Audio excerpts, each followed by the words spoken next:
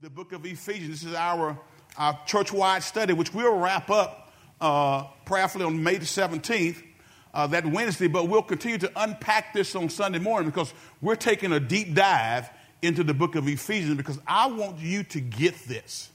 God wants all of us to get this, the truths that are magnified in this particular book that is written by whom? The Apostle Paul. And he writes it to the church at Ephesus, the saints at Ephesus. And this book is a very, very powerful book from the standpoint of understanding the doctrinal truths that we need to know in order to live out our faith in our everyday life, right? We've entitled this fourth chapter, Walk It Out, because that's what we got to do. We got to walk it out. We got to let this stuff be seen in our everyday existence. It should not be a surprise for your coworkers to know that you are a member of this church and you profess Jesus Christ as your Lord and Savior. It should not be a surprise for your family members that you pray. Right? See, some of the stuff that we talk about here sometimes does not get to our everyday living. So with Paul begins to get into the second part of this book and begins to talk about how we walk this stuff out.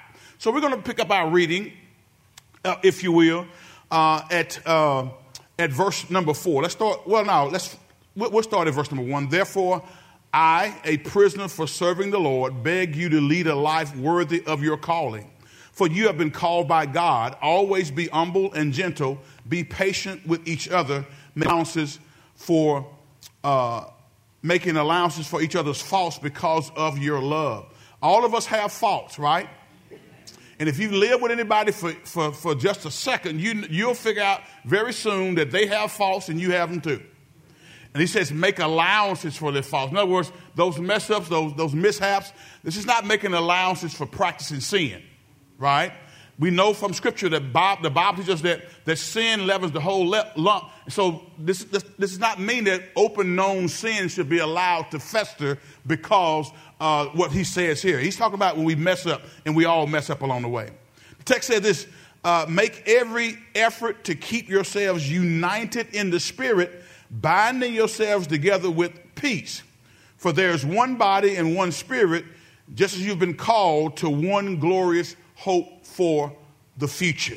One glorious hope for the future. There's one Lord, one faith, one baptism, one God and Father of all, who is over all, in all, and living through all. However, he has given each one of us a special gift through the generosity of Christ.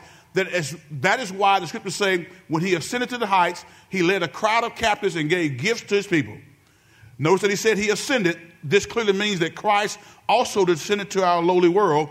And the same one who descended is the one who descended higher than all the heavens so that he might fulfill the entire universe, so he might fill the entire universe with himself. We're going to stop our reading right there, okay?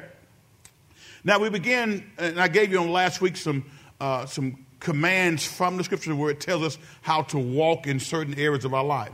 And as we look down and you look at your outline, we begin to unpack and talk about the walk of the Christian believer.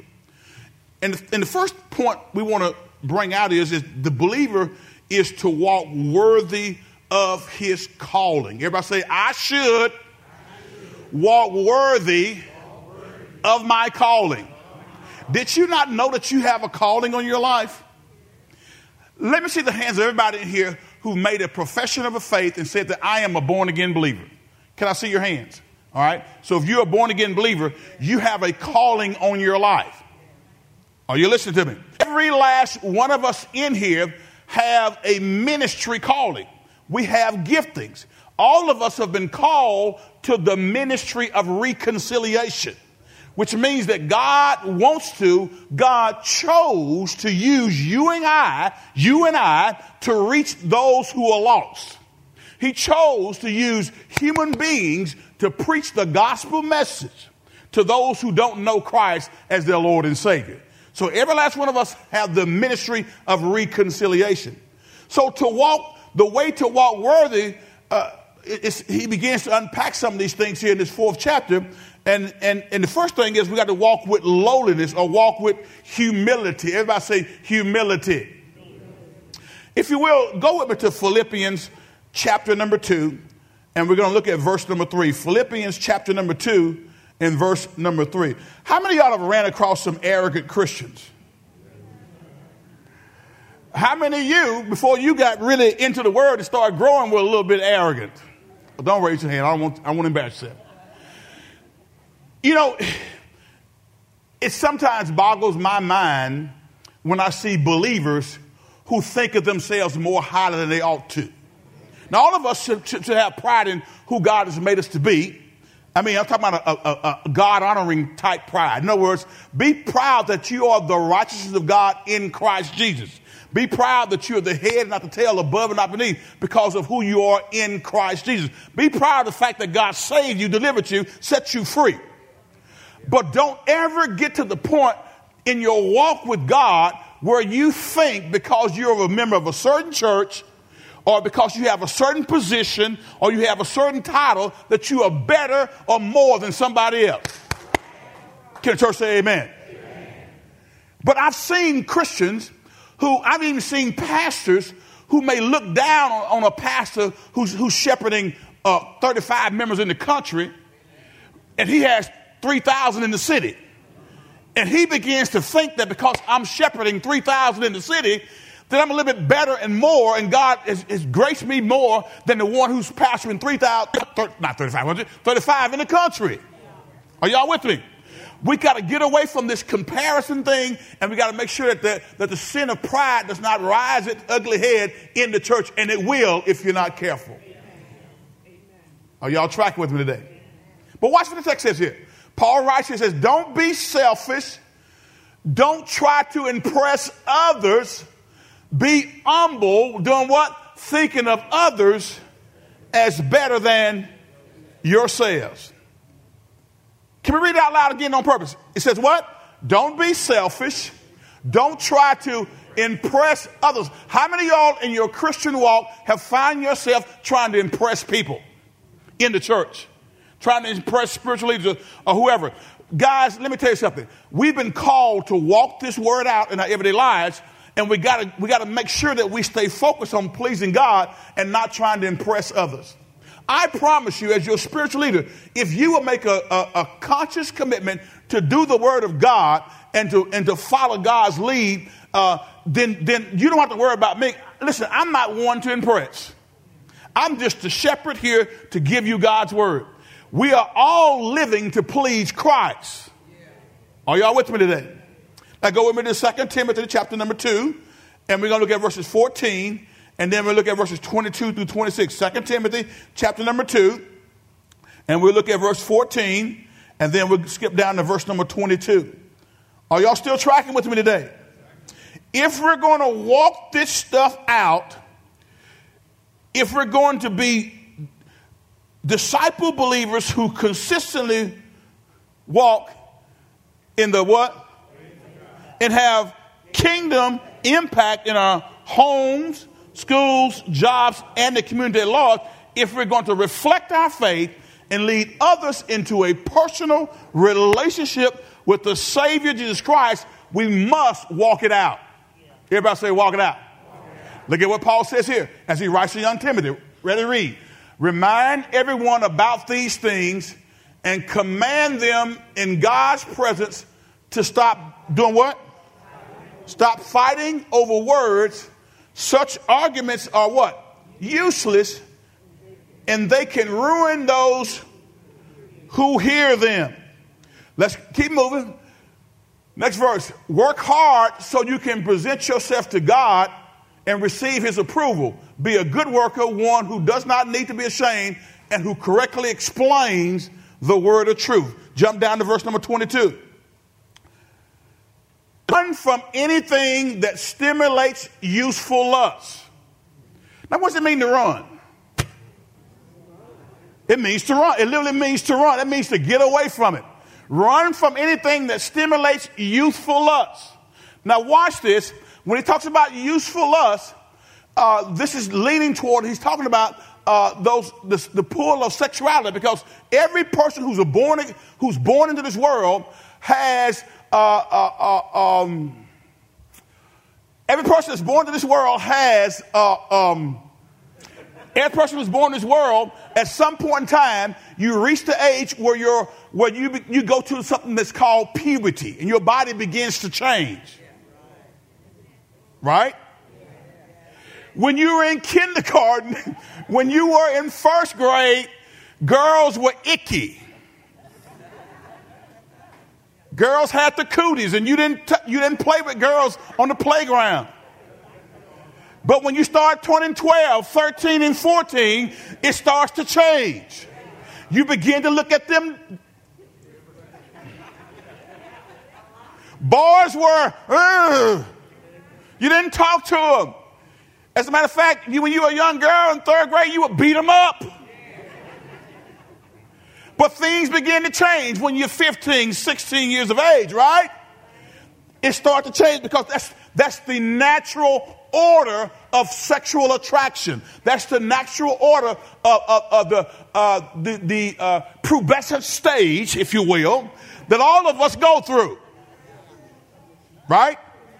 Girl's body begins to change. Young man's voice, he was talking like this. Now he's talking like this. As you go through this process. But one thing that does begin to take place is young men begin to have, and along with young ladies, but even more so young men, useful lust. They begin to, their body even begins to naturally, even while they're sleeping, will produce an ejaculation. Can I talk biology with all of us in here? All right? And it begins to take place because that body is changing. So it says run from anything that stimulates youthful lust. All right, so the question I would ask if I'm reading this text, Pastor, what are some things that will stimulate youthful lust so I can stay away from it? Pornography. Or even movies that are R-rated that had a bunch of sex scenes in them. Right?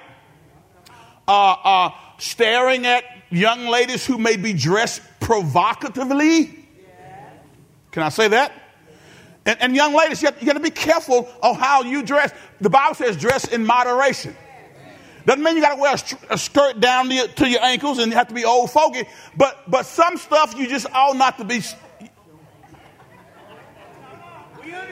Because it begins to, listen, that man may be Holy Ghost filled, fire baptized, speaking in other tongues, but there is something about the female.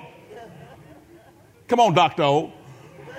There is something about the female that if that man eyes sees it, there's going to be a look. And what we got to do is learn how to bounce our eyes. You know what it means to bounce your eyes, brother? Okay, one look is okay. Because you can't help what you saw that ran in front of you. But when you go into 2, 3, and 4, you've entered into useful lust. So sisters, I beg of you. Sisters, I implore you, when you come to the house of worship, I'm not saying dress like you did in 1965, but don't make it even tougher on the brother.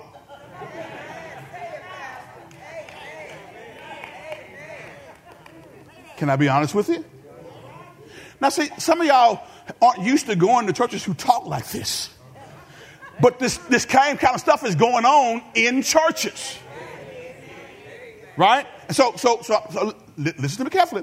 I'm just saying that it says run away from anything that stimulates youthful lust. I don't want to come to church and then we start service and then brothers start leaving. And they say, Pastor, you said run from youthful lust. And that woman right in front of me just...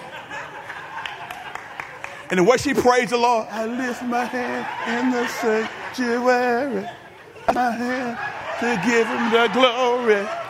I lift my hand. Some of y'all got to stop.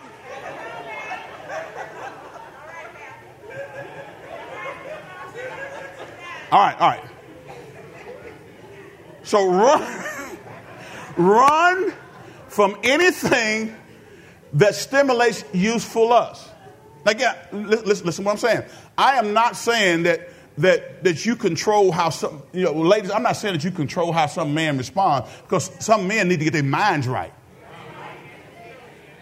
And sometimes lust is in there because you hadn't been delivered from some stuff that you were inbound by when you were even coming up as a younger person. But run from anything that stimulates you for lust. Instead, pursue righteous living, faithfulness, love, and peace. Enjoy the companionship of those who call on the Lord with what?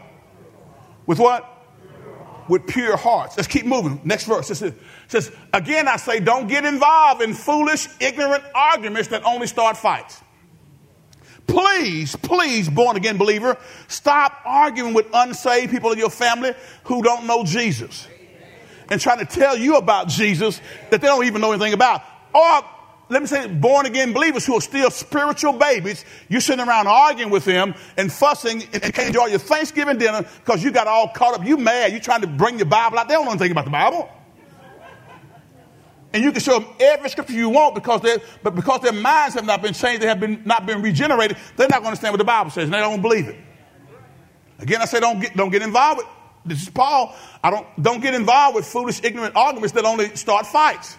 Next verse, let's go. It says this, a servant of the Lord must not quarrel, but must be kind to everyone, be able to teach, and be patient with, here we go, with difficult people. All of us, if we live long enough and if we're around enough people, are going to engage with difficult people. But what does Paul say here? Be patient with difficult people. Because some of y'all, if you're honest about it, if we knew your history, you were difficult at one time. But thank God you're saved now, filled with the Holy Ghost, and then walking in humility and the peace of God. And so you're better now. See, sometimes we don't know where you've been on this journey. So if you run into a difficult person, don't throw them away. He says, be patient with them. That's a word for something. You can go home now. That's the rest. You don't need to listen to the rest of the message. Be patient with difficult people. Next verse, let's go 25 and 26. Gently instruct those who oppose the truth. Perhaps God will change those people's hearts and they will learn the truth. Gently instruct those who oppose you. Now, some of y'all in here have opposed the truth that came from the pulpit.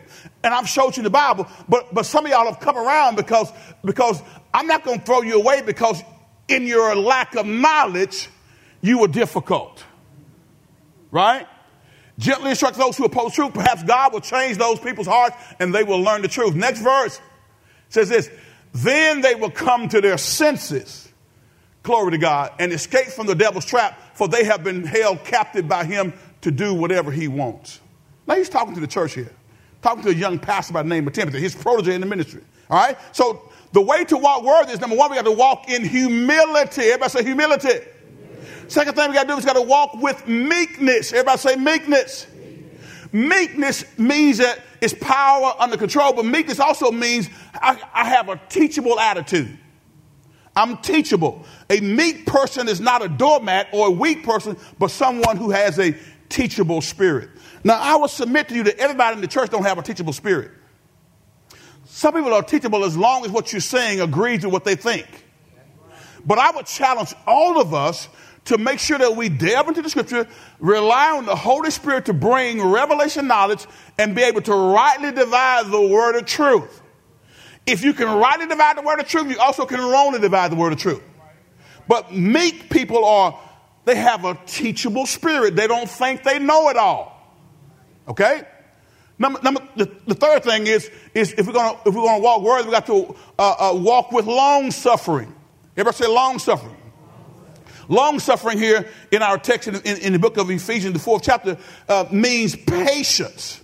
It's the same word translated patience in Hebrews 6 and 12, where it is stated that we are to be followers of them who through faith and patience inherit the promises. So long suffering means what? Patience. How many of you sometimes struggle with patience, being patient? Anybody in the house? Struggle with being patient. In other words, God says, I promise it to you, but you're waiting on the promise to come through, but you get a little antsy because you haven't seen it come through in the time period you thought it ought to come through. The thing I've learned in life is that God's timing is impeccable. Everybody say impeccable. God's timing is always right. even oftentimes my timing and God's timing differ, because there are some things I would have done, and I haven't sometimes jumped ahead of God and did things before God's timing, and it messed up. But when I learned to wait on the Lord and be patient, it works out the way He would desire to work out, where He could get the growth. So we got to walk worthy. We have to have long suffering. We got to have patience. Number one, we got to walk with. The next thing, we got to walk with love. You can be teachable and patient, and yet stand your ground with other believers, but you always should do it with an attitude of love. Everybody say love. In this church, I don't want to see anybody doing anything and don't have a spirit of love. If you can't do it in love, sit yourself down. Are you with me? Now, love means that I'm going to speak the truth in love. I'm not going to be brash and arrogant. I'm not going to be argumentative. Can I come to this side? I want to see the hands of y'all that are argumentative in this church. This brother raised his hand. I got one. Mac raised his hand back there. Some of y'all are being honest, right? You're argumentative. In other words, if there was a stop sign out there on the end of the road, you would argue with it. You don't mean stop. You mean go. An argumentative spirit can be detrimental to the work of a ministry because you run people off. And there are some people who will tell you you're argumentative, and there are other people who just stop working with you. And all of a sudden, we wonder, what happened to all the service? Well, and nobody won't say anything. What happened? How'd everything go? Well, it went all right, Pastor. So tell me, how can we improve it? Well, it was okay, Pastor. No, be honest with me. Whenever I ask a question of anybody, when we do a look back meeting, or we look back on VBS, we look back on our when we did our church anniversary deal we did a couple years ago, we had a look back meeting to see what went well and what didn't go so well. Are you with me? And so we made some changes and some correction to make it a little bit better the next year. And we're going to look back again and make some changes to make it better the next year. But if you get your feelings hurt because we're trying to improve it, that means you got some growing to do. Right? Right? Right? But because you get into your feelings don't mean that I'm going to stop speaking the truth in love. Because as your pastor, I got to do that. Right? But what happens is, if you got a person with an argumentative spirit, then they'll run people away. And you'll be sitting around wondering, why is it that nobody wants to work in that area? Or why is it nobody wants to come to this thing? Well, the person that's there is radiating such negativity that it causes others to scatter. And some people are not strong enough in their faith yet to say, brother or sister, you've been serving all this time. Shouldn't you be? Why are you talking that way? Why are you being negative? Now, I'm going to tell you. Did y'all hear me? I'm going to tell you. We got people who will tell you in love, your attitude is stinky. I know you're saved. If you die today, you're going to heaven. But we got to do something about how you approach people.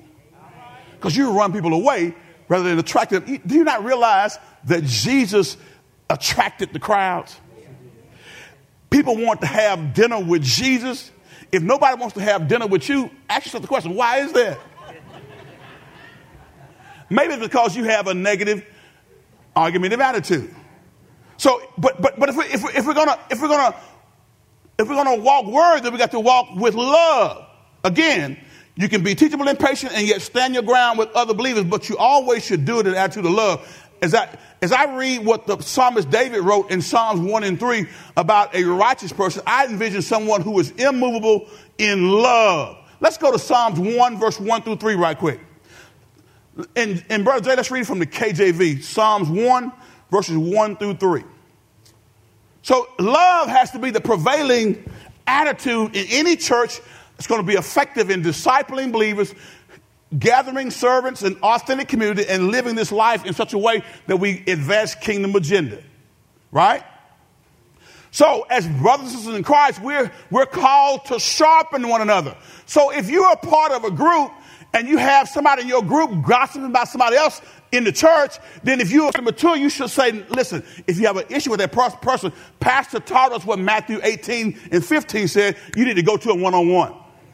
Here you are over here poisoning the environment of the church, talking about everybody, being negative, and then now people don't want to serve because you are negative.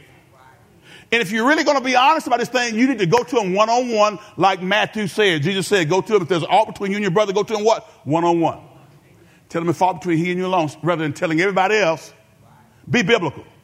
Look at your neighbor, say, neighbor, are you willing to be biblical? All right. So in some things we need to call out. Let me say this. If you've been in this ministry for over 10 years, you ought to know better.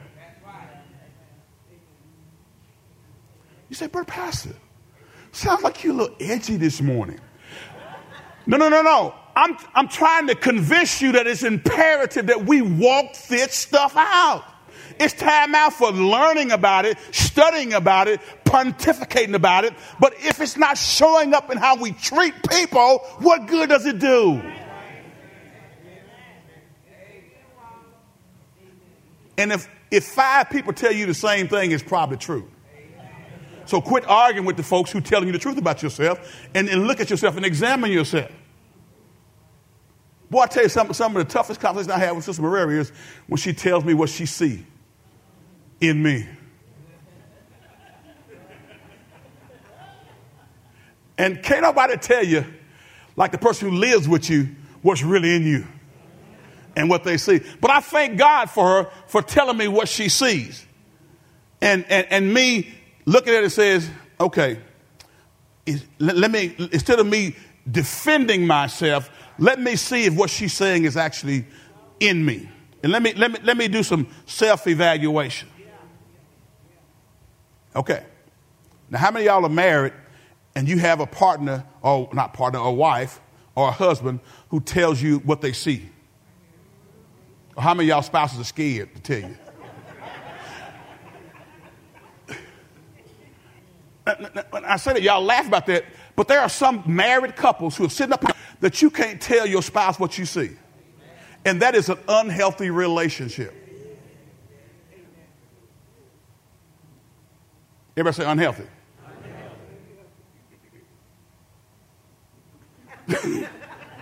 It's unhealthy, if you can't tell Sean, that attitude that you got in caring is not God honoring. We didn't learn that in the book of Ephesians. So, Sean, let's pray through this thing because the way you came at me was not God honoring. I love you, but I got to tell you the truth.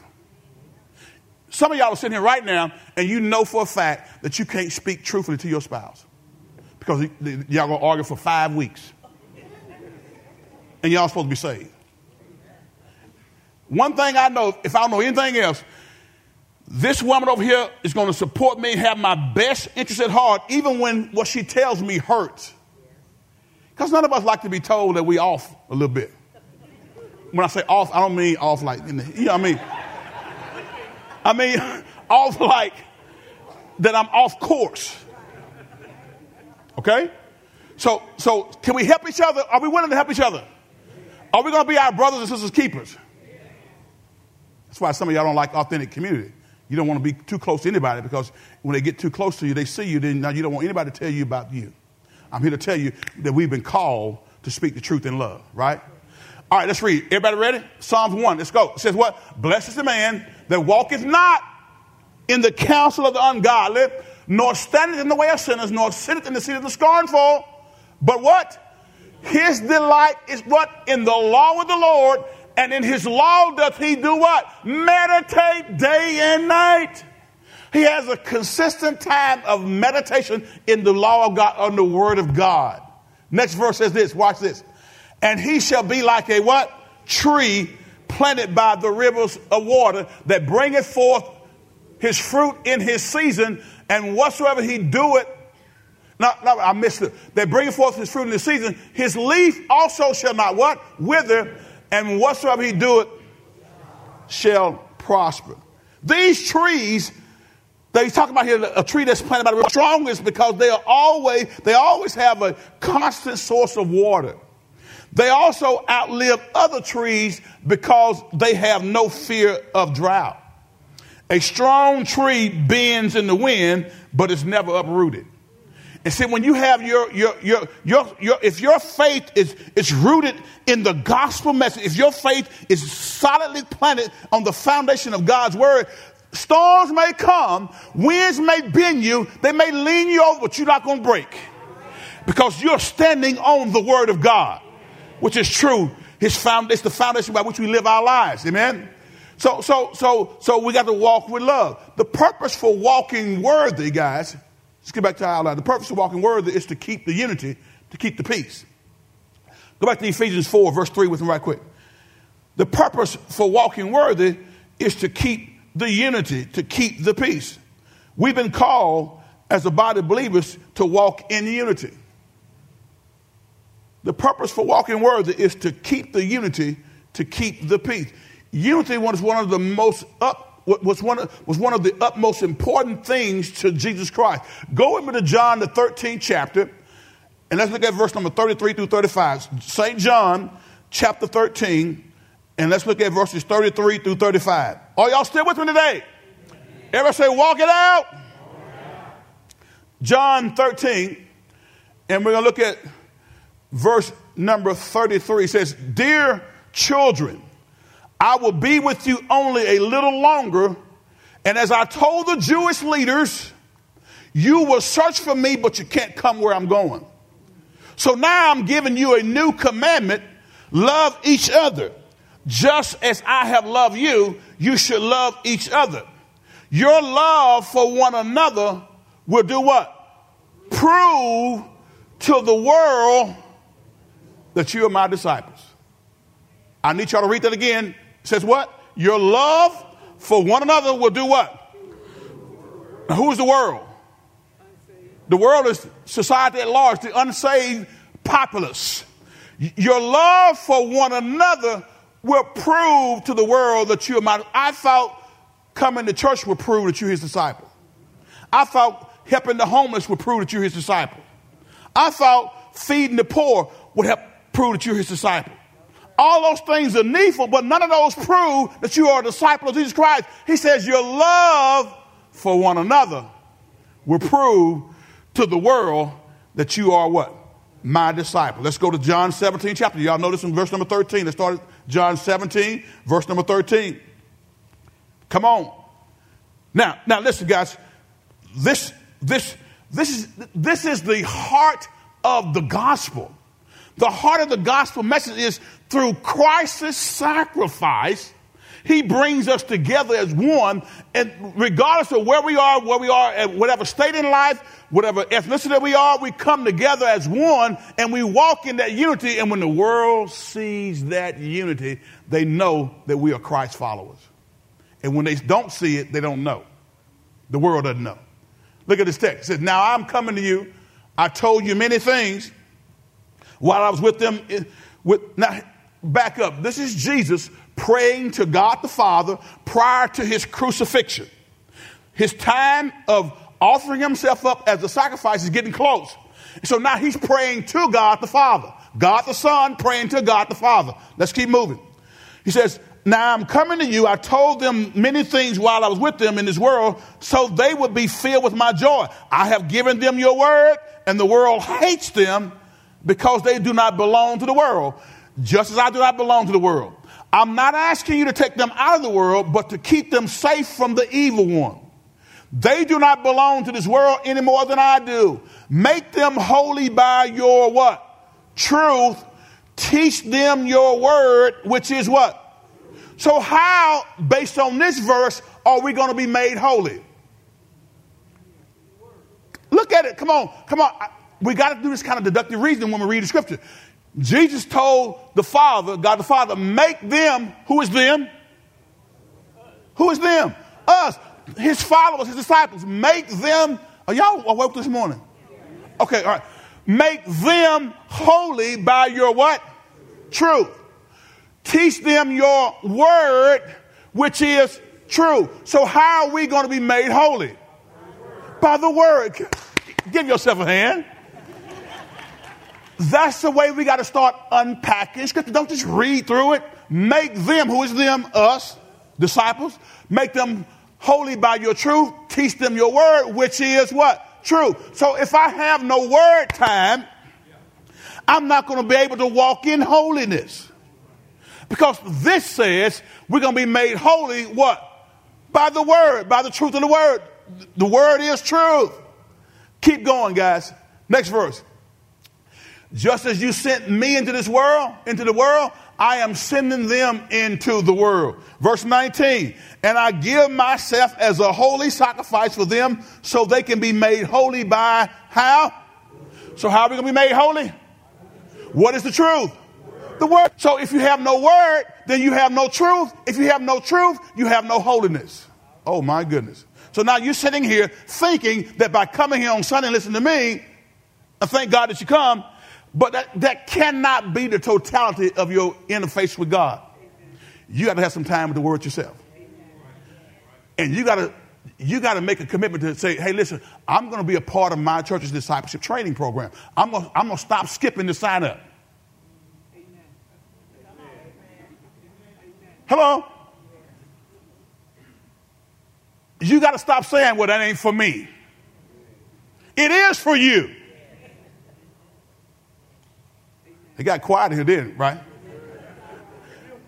I'm going to tell you the truth. If you say the Holy Spirit, I didn't say the Holy Spirit led you. You said the Holy Spirit led you to be a part of this church. So if the Holy Ghost led you to be a part of this ministry, and part of our discipleship training is to get you up to speed on knowing the truth so that you can walk in holiness and not in carnality. You know what hinders the ministry work of the church quite often is when people who say they're saved are out there living carnally.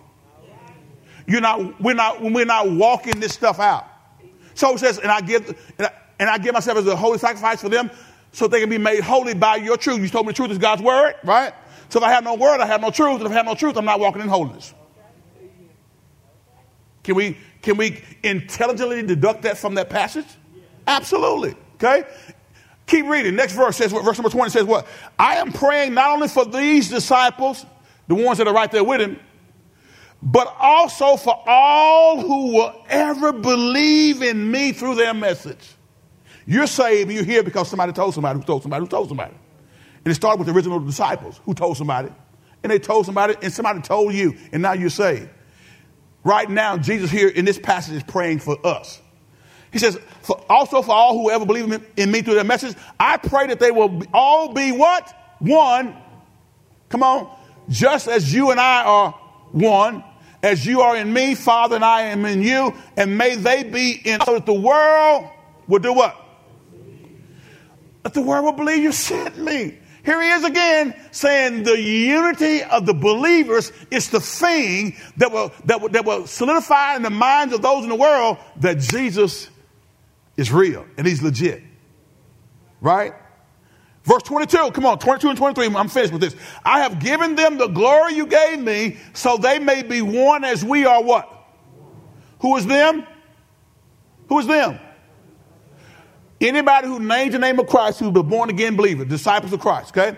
Verse 23, I am in them and you are in me. May they experience such what? Perfect unity that the world will what? Know that you sent me and that you love them as much as you love me.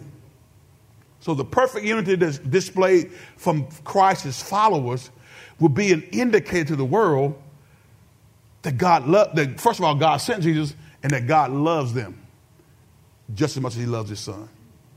Wow. The unity of belief. So here's what some people say. Well, but Pastor, you've been talking about this for a long time. And can't we move on to something else? Just preach the gospel. I am. That's what the gospel is, knucklehead. It is through Christ's death, burial, and resurrection that God's mysterious plan that was hidden in the Old Testament, revealed in the New Testament, it encapsulates the unity of the believers.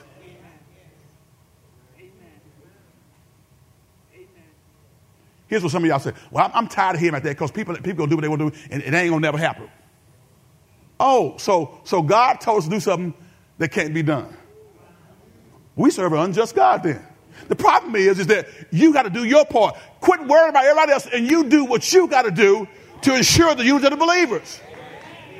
Quit looking at Lou. Quit looking at Carl. Look at your own self and say, what can I do to be that disciple who helps to unify? All right, so we get back to our outline. There are seven basic spiritual realities that unite all truths, 4 through 6 in Ephesians. Go back to Ephesians 4, verse 4 through 6. Let's read it right quick. I want you to see this, and we're going to move.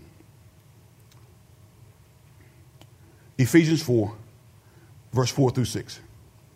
Again, we're taking a deep dive in this, because I don't want you to miss this. Because if my thinking is not right, my actions are not going to be right. If I can't get my theological construct down solidly to where it guides my actions, then I'm not going to be as useful to the kingdom as I could be. And I'm telling you, as your pastor, I want us to be a church that's useful to the advancement of the kingdom agenda of God. Amen? All right, watch it. For there is what? One body and one spirit, just as you have been called to one glorious hope for the future. There's one Lord, one faith, one baptism, one God and Father of all, who is over all, in all, and living through all. All right? Now watch this. So, 7 basic spiritual realities that unite all true Christians. Number 1 is one body. This is the body of Christ in which the believer is a member. We're placed there at conversion by the Spirit of God. Historically speaking, guys, we understand that God called Abraham in Genesis, the 12th chapter, verse 1 through 3. He called Abraham in response to what happened in chapters 3 through 11 in Genesis. Okay? God's creation project was actually thrown off course due to Adam and Eve's sin in the garden. Due to their rebellion, God's creation project was thrown off course. And wherever there is we have rebellion against God, whenever there is hostility toward God, rebellion toward the creator God, the creation will be hostile toward each other. And when sin entered the earth realm, you had a brother killing his brother. Cain killed who? Is that right, brother? Oh, Cain killed Abel. All right. So when we look at this thing, so because of the disruption and rebellion against God, sin entered the earth realm. And so God already had a plan in place before the foundation of the world to redeem us back. Are y'all with me today? But whenever you find hostility toward God, the creator, the creation will be hostile toward each other. They will raise up arms to enslave each other, to oppress each other, to sexualize each other, and to kill their fellow image bearers.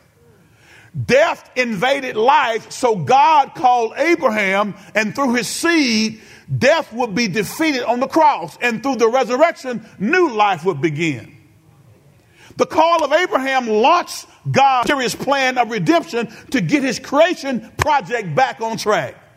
The unity of the believers, amen. The unity of those who follow God. God's redemptive purpose culminated and was fulfilled in Jesus Christ of Nazareth.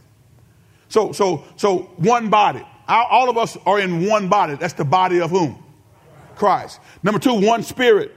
The same Holy Spirit indwells each believer so that we belong to each other in the Lord. There are plenty of references to the Holy Spirit in the book of Ephesians. Why? Because without his help, we can't effectively live this Christian life. It's the Holy Spirit that enlightens us. It's the Holy Spirit that holds us, that keeps us. It's the Holy Spirit that secures us until the day of redemption. So we got one Spirit, the Holy Spirit. Without his help, we can't live this Christian life. Quit trying to do it in your own strength. Quit trying to do it in your own willpower. Rely on the Holy Spirit. Next thing, we have one hope of your calling, it says. And this refers to the return of the Lord to take his church to heaven. The Holy Spirit within is the assurance of this great promise. Go back to Ephesians chapter number 1 with me right quick. Ephesians 1, and let's take a look at, start at verse number 3. Ephesians 1, verse 3. Are you still with me? Everybody say, walk it out. Walk it out. Touch your neighbor and say, neighbor. We got to walk it out. Thank you. I won't actually look at him again, okay? All praise to God, the Father of our Lord Jesus Christ, who has blessed us with every spiritual blessing in the heavenly realm because we are united with Christ. Even before he made the world, God loved us and chose us in Christ to be holy and without fault in his eyes. Before he ever made the world. Okay? God decided in advance to adopt us into his own family by bringing us to himself through Jesus Christ. This is what he wanted to do, and it gave him great pleasure. So we praise God for the glorious grace he has poured out on us who belong to his dear son. He is so rich in kindness and grace that he purchased our freedom with the blood of his son and forgave our sins.